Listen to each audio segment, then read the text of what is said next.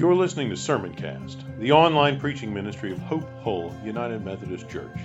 Be sure to visit us at hopehullumc.org/sermons, where you can subscribe to future episodes of Sermoncast and browse our archive of past messages. Thanks for tuning in. Take a moment to remember time in your life when you experienced significant pain. It might have been physical, emotional,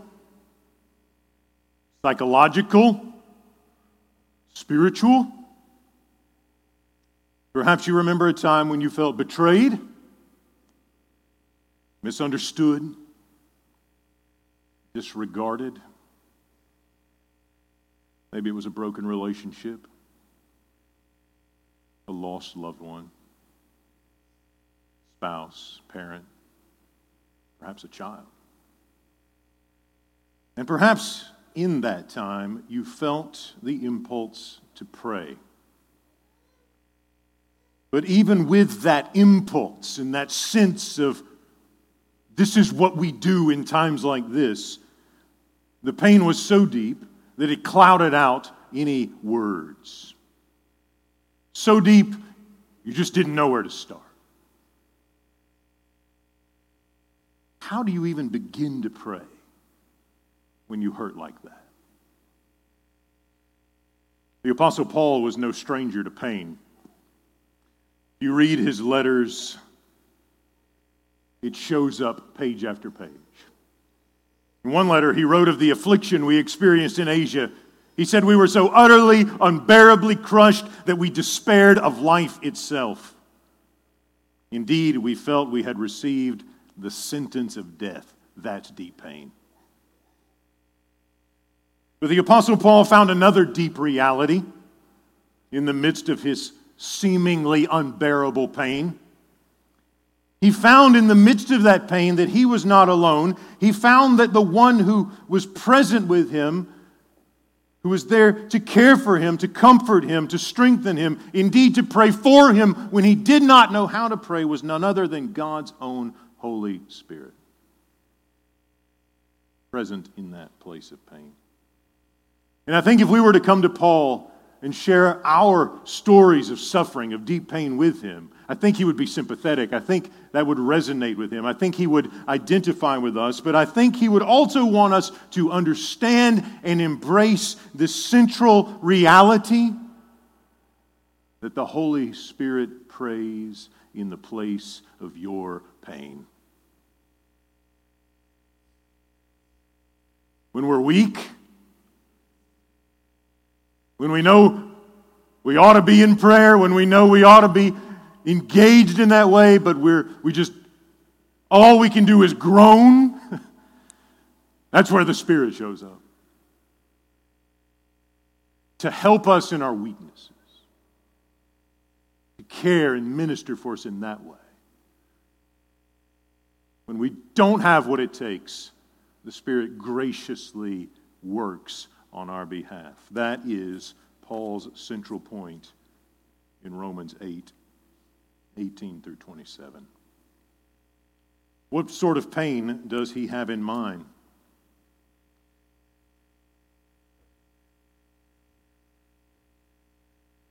Paul's thinking on multiple levels here, isn't he? He talks about the groaning of all creation. He talks about creation in bondage to decay. He talks about futility. And right in the middle of that, he locates the people of God. He says, all creation is groaning in labor pains until now, and not just creation, we ourselves, we're right there in the middle of it. We feel the bondage to decay. We feel the pain of the world. We feel those things and we experience it in our own lives, in the brokenness that impacts all of us. Whether it's children who are making poor decisions, or coworkers who treat us unfairly, or a time where maybe we're just not as confident as we used to be in our own faith. We feel the struggle and we feel the pain, and our hearts and our souls, we just don't even know how to pray in situations like that. And Paul says we're groaning. And maybe you've been in a moment where you've thought, I'm struggling here, and I don't even have words to describe it. I don't even know what to say, and all I can do is, groan.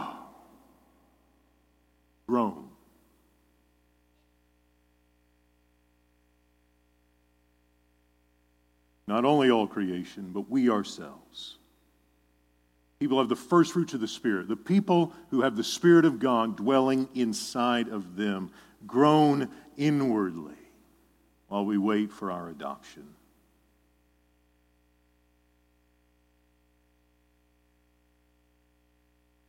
Verse 26, likewise the Spirit helps us in our weakness.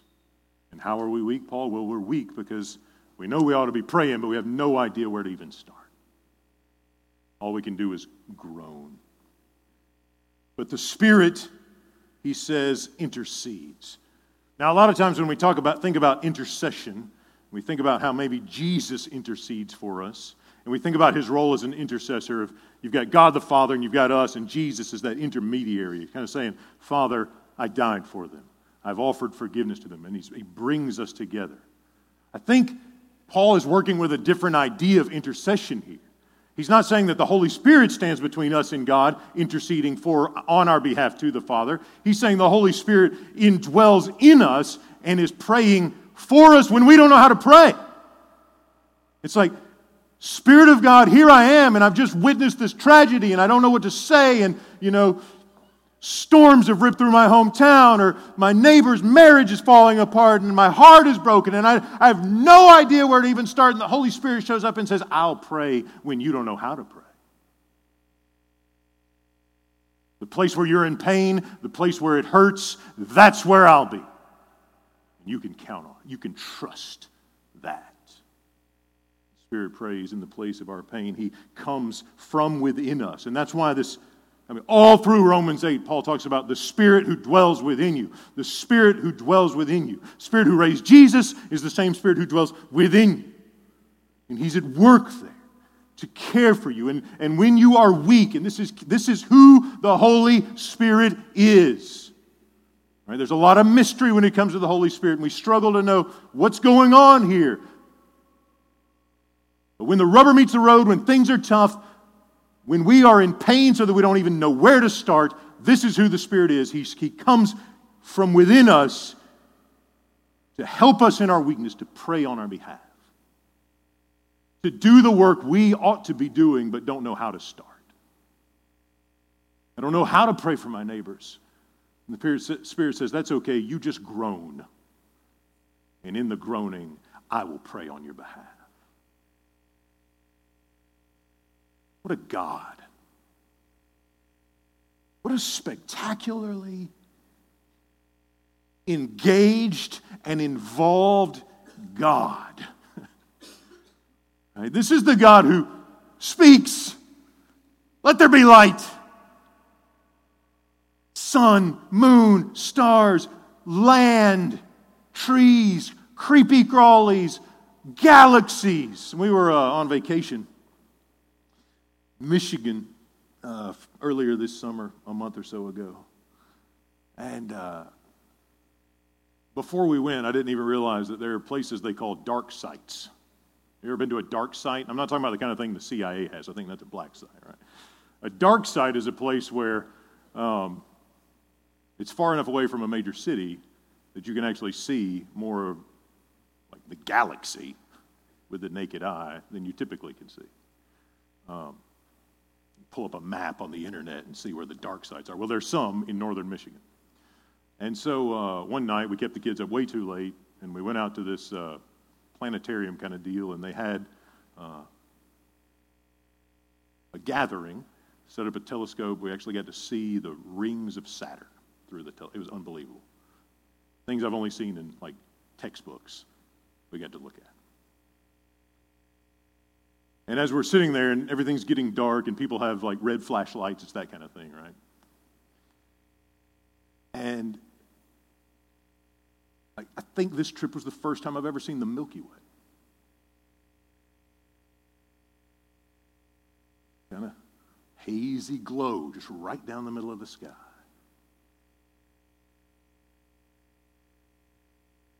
Planets, stars, more stars than I could ever imagine. There's this chief astronomer.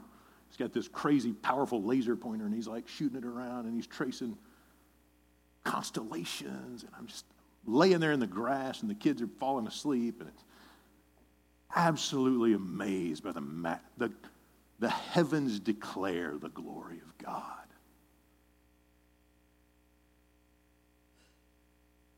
The God who powerful to do that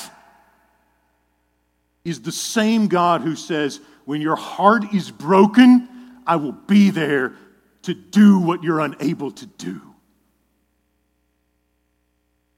When you can't speak, when all you can do is moan, I will pray for you on your behalf. In your place, I will pray for you. It's almost like the Spirit is saying, look, it's not really your job to do the praying. It's your job to feel the pain. It's your job to show up in that place and maybe you've been in this situation. You know, somebody has just experienced a great tragedy and you show up and you're just like, I have no idea what to say right now. And being a preacher doesn't help. I don't know what to say in situations like that either. And all you do is just go up and give somebody a big hug and I love you and my heart is broken. And I think maybe that's what Paul wants us to realize is, like, we think it's our job to come up with some brilliant thing to say, and we usually say something that's just, we probably shouldn't have said. We think it's our job to come up with this brilliant thing to say, and the God who created the Milky Way is saying, look, you just show up and weep with them, and I'll do the praying. I will work, and I will care, and I will comfort, and just show up and feel their pain, and be with them, and sympathize, and experience the compassion. And you can count on me, the Holy Spirit says, to pray in the place of that pain. I will be there in the cancer treatments. I'll be there when you're taking care of your parents on hospice.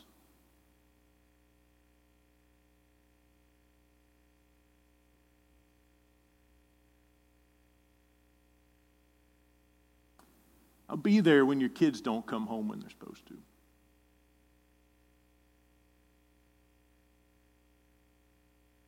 A lot of times in church, we kind of do the happy-feely thingy. That's a technical term. Happy-feely thingy. And that's, grace is a good thing to be celebrated. But with texts like these, we need to remember it's also our vocation. Not to run from the pain of the world, but to go looking for it. Find it. Move in. And weep with those who weep. And let the Spirit... And listen, how does the Spirit get to those places? In you. And for Paul, the Holy Spirit shows up in the place of the world's pain because you show up in that place. It's the Spirit that dwells in us. So when we go to the friendship mission, or to a prison, or to an orphanage, to a place where people's lives are broken, our own homes sometimes, God shows up because the Spirit of God dwells in His people. There the Spirit prays. And that's hard, but how comforting it is to me, and I hope it is to you, to know it hurts, but I'm not alone. God is here. And He's not here to scoff. He's not here to cross His arms and say, tough for you. He's here to intercede, pray, and comfort, and care. Spirit prays in the places of our pain. Now you need to understand, and this is a common misconception with this text, Paul talks about these sighs too deep. The Spirit prays with sighs too deep for words. Paul's not talking about speaking in tongues. Talk about that a little bit with the gifts of the Spirit. He's got a term for that. This is a different thing, right? You hear somebody speaking in tongues, at least you may not have any idea what's being said, but there's articulation happening. Sighs too deep for words. We're not talking articulation here. We're talking this deep, wordless prayer.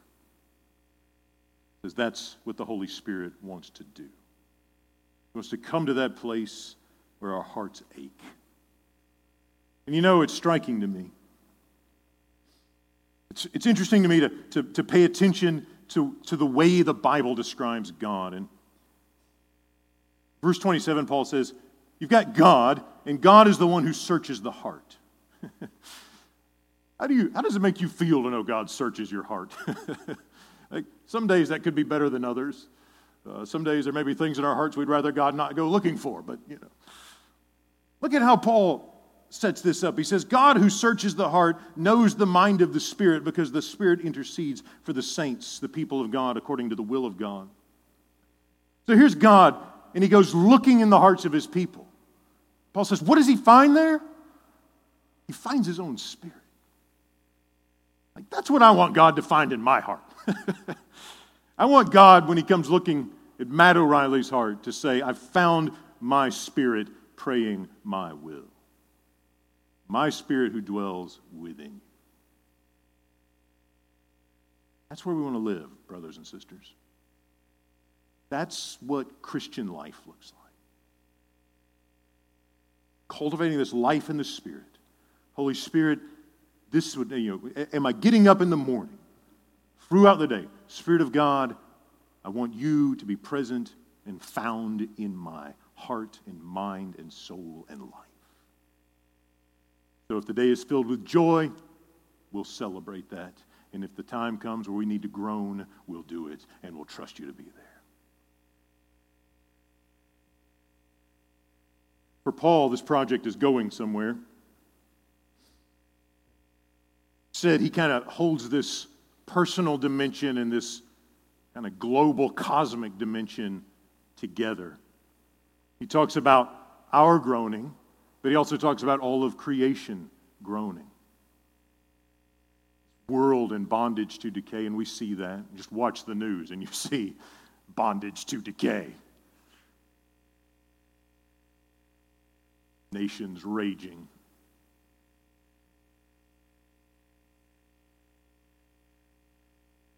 Addictions. Violence. We see every day. Bondage to decay. And Paul says, in the midst of that, Spirit dwells in you so that you can show the world what hope looks like. Because a world in bondage to decay really needs to see what hope looks like. Verse 23, not only the creation, but we ourselves who have the first fruits of the Spirit, right? The Spirit is present in his people, in the people of God. We groan inwardly, and our posture is one of waiting. We groan in prayer, sympathizing and empathizing with the pain of the world, experiencing that, identifying with it, and doing ministry in that place, while we wait in hope for our adoption. And Paul says, if you want to know clearly what I mean by that, I mean the redemption of our bodies. So when Jesus comes back, he's going to take the dead bodies of believers, his people, and raise them from the dead. And that's what we're waiting for. And that is going to be a model for all creation. When the people of God get raised from the dead, incorruptible, immortal, unable to die, unable to sin, unable to be sick. The other day, the contact lens people called me and said, hey, it's time for a checkup. I can't see if I don't have lenses on my eyes. And I look forward to the day where I don't need, when I have new eyes in the new creation. So I can see the Milky Way without having to put some lenses and see things more clearly. And all of those things will be restored. Brokenness and sickness and all of those things will be healed. We don't escape from the world gets healed. That's the vision here. And when the church prays in the Spirit and meets the places where the world is broken and where there's pain and where there's injustice, where there's sorrow, right? Because Jesus, right, doesn't run from those things. Paul says the Spirit that dwells in you is the Spirit that raised Jesus from the dead earlier in Romans 8, right? The fact that Jesus was raised from the dead presupposes his crucifixion. Right? God is not one who sits back as a detached observer and says, hey, really stinks for you. That looks really painful. Shouldn't have made that decision. No, God is the one who shows up in Jesus and takes up a cross and allows himself to suffer because we messed up. The perfect one suffers for us. And then the Spirit raises him from the dead, begins the work of healing. And then that same Spirit moves into our bodies and continues the work of healing. And sometimes it may not feel like a lot of progress is being made. But the Spirit is there to pray in the places of that pain. Mine and yours and the world's. And Paul says it's a glimpse. It may only be a glimpse of the hope and the healing and the restoration. Right? If you can see it, it's not about hope. Hope that is seen, he says, it's not hope. That we're still waiting for this universal redemption, aren't we?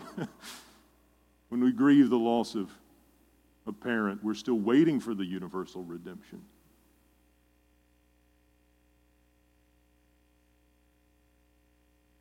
But the presence of the Spirit and the ministry of the church says to the world, new creation is coming. New creation is coming.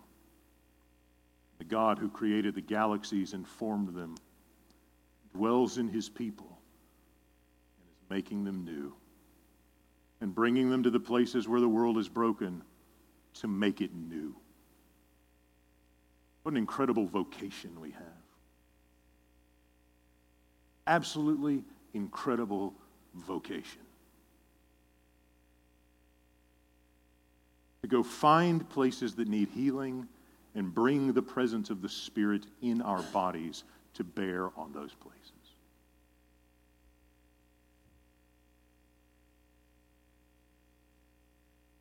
So the invitation is to keep your eyes open. And I think if we keep our eyes open, we'll find we don't have to look very far.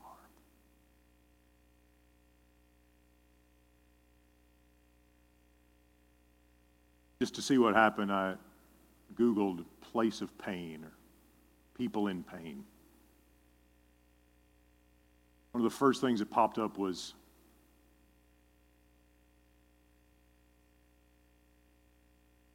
the opioid crisis. People addicted to prescription drugs. Dealing with severe chronic pain. And that addiction, it said, often leads to suicide. And the rates of suicide the last few years in the United States are on the rise, especially among men. There are a lot of people out there groaning in pain. The invitation is to keep our eyes open. People are more connected than ever, and people feel more isolated than ever. Am I paying attention to my neighbor who maybe is somewhat isolated from the rest of the world? Am I paying attention to my coworkers? I have to go back to the pill bottle far too often.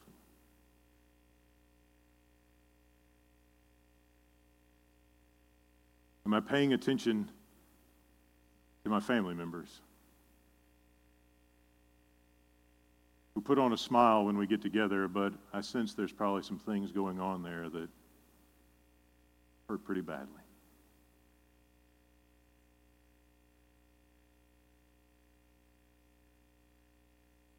Can we bring the presence of the Spirit to those places?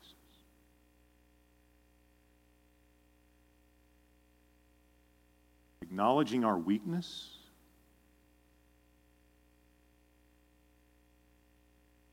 and trusting in His hope.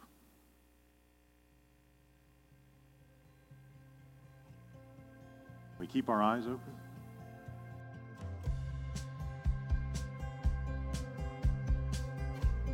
You've been listening to Sermoncast, the online preaching ministry of Hope Hull United Methodist Church.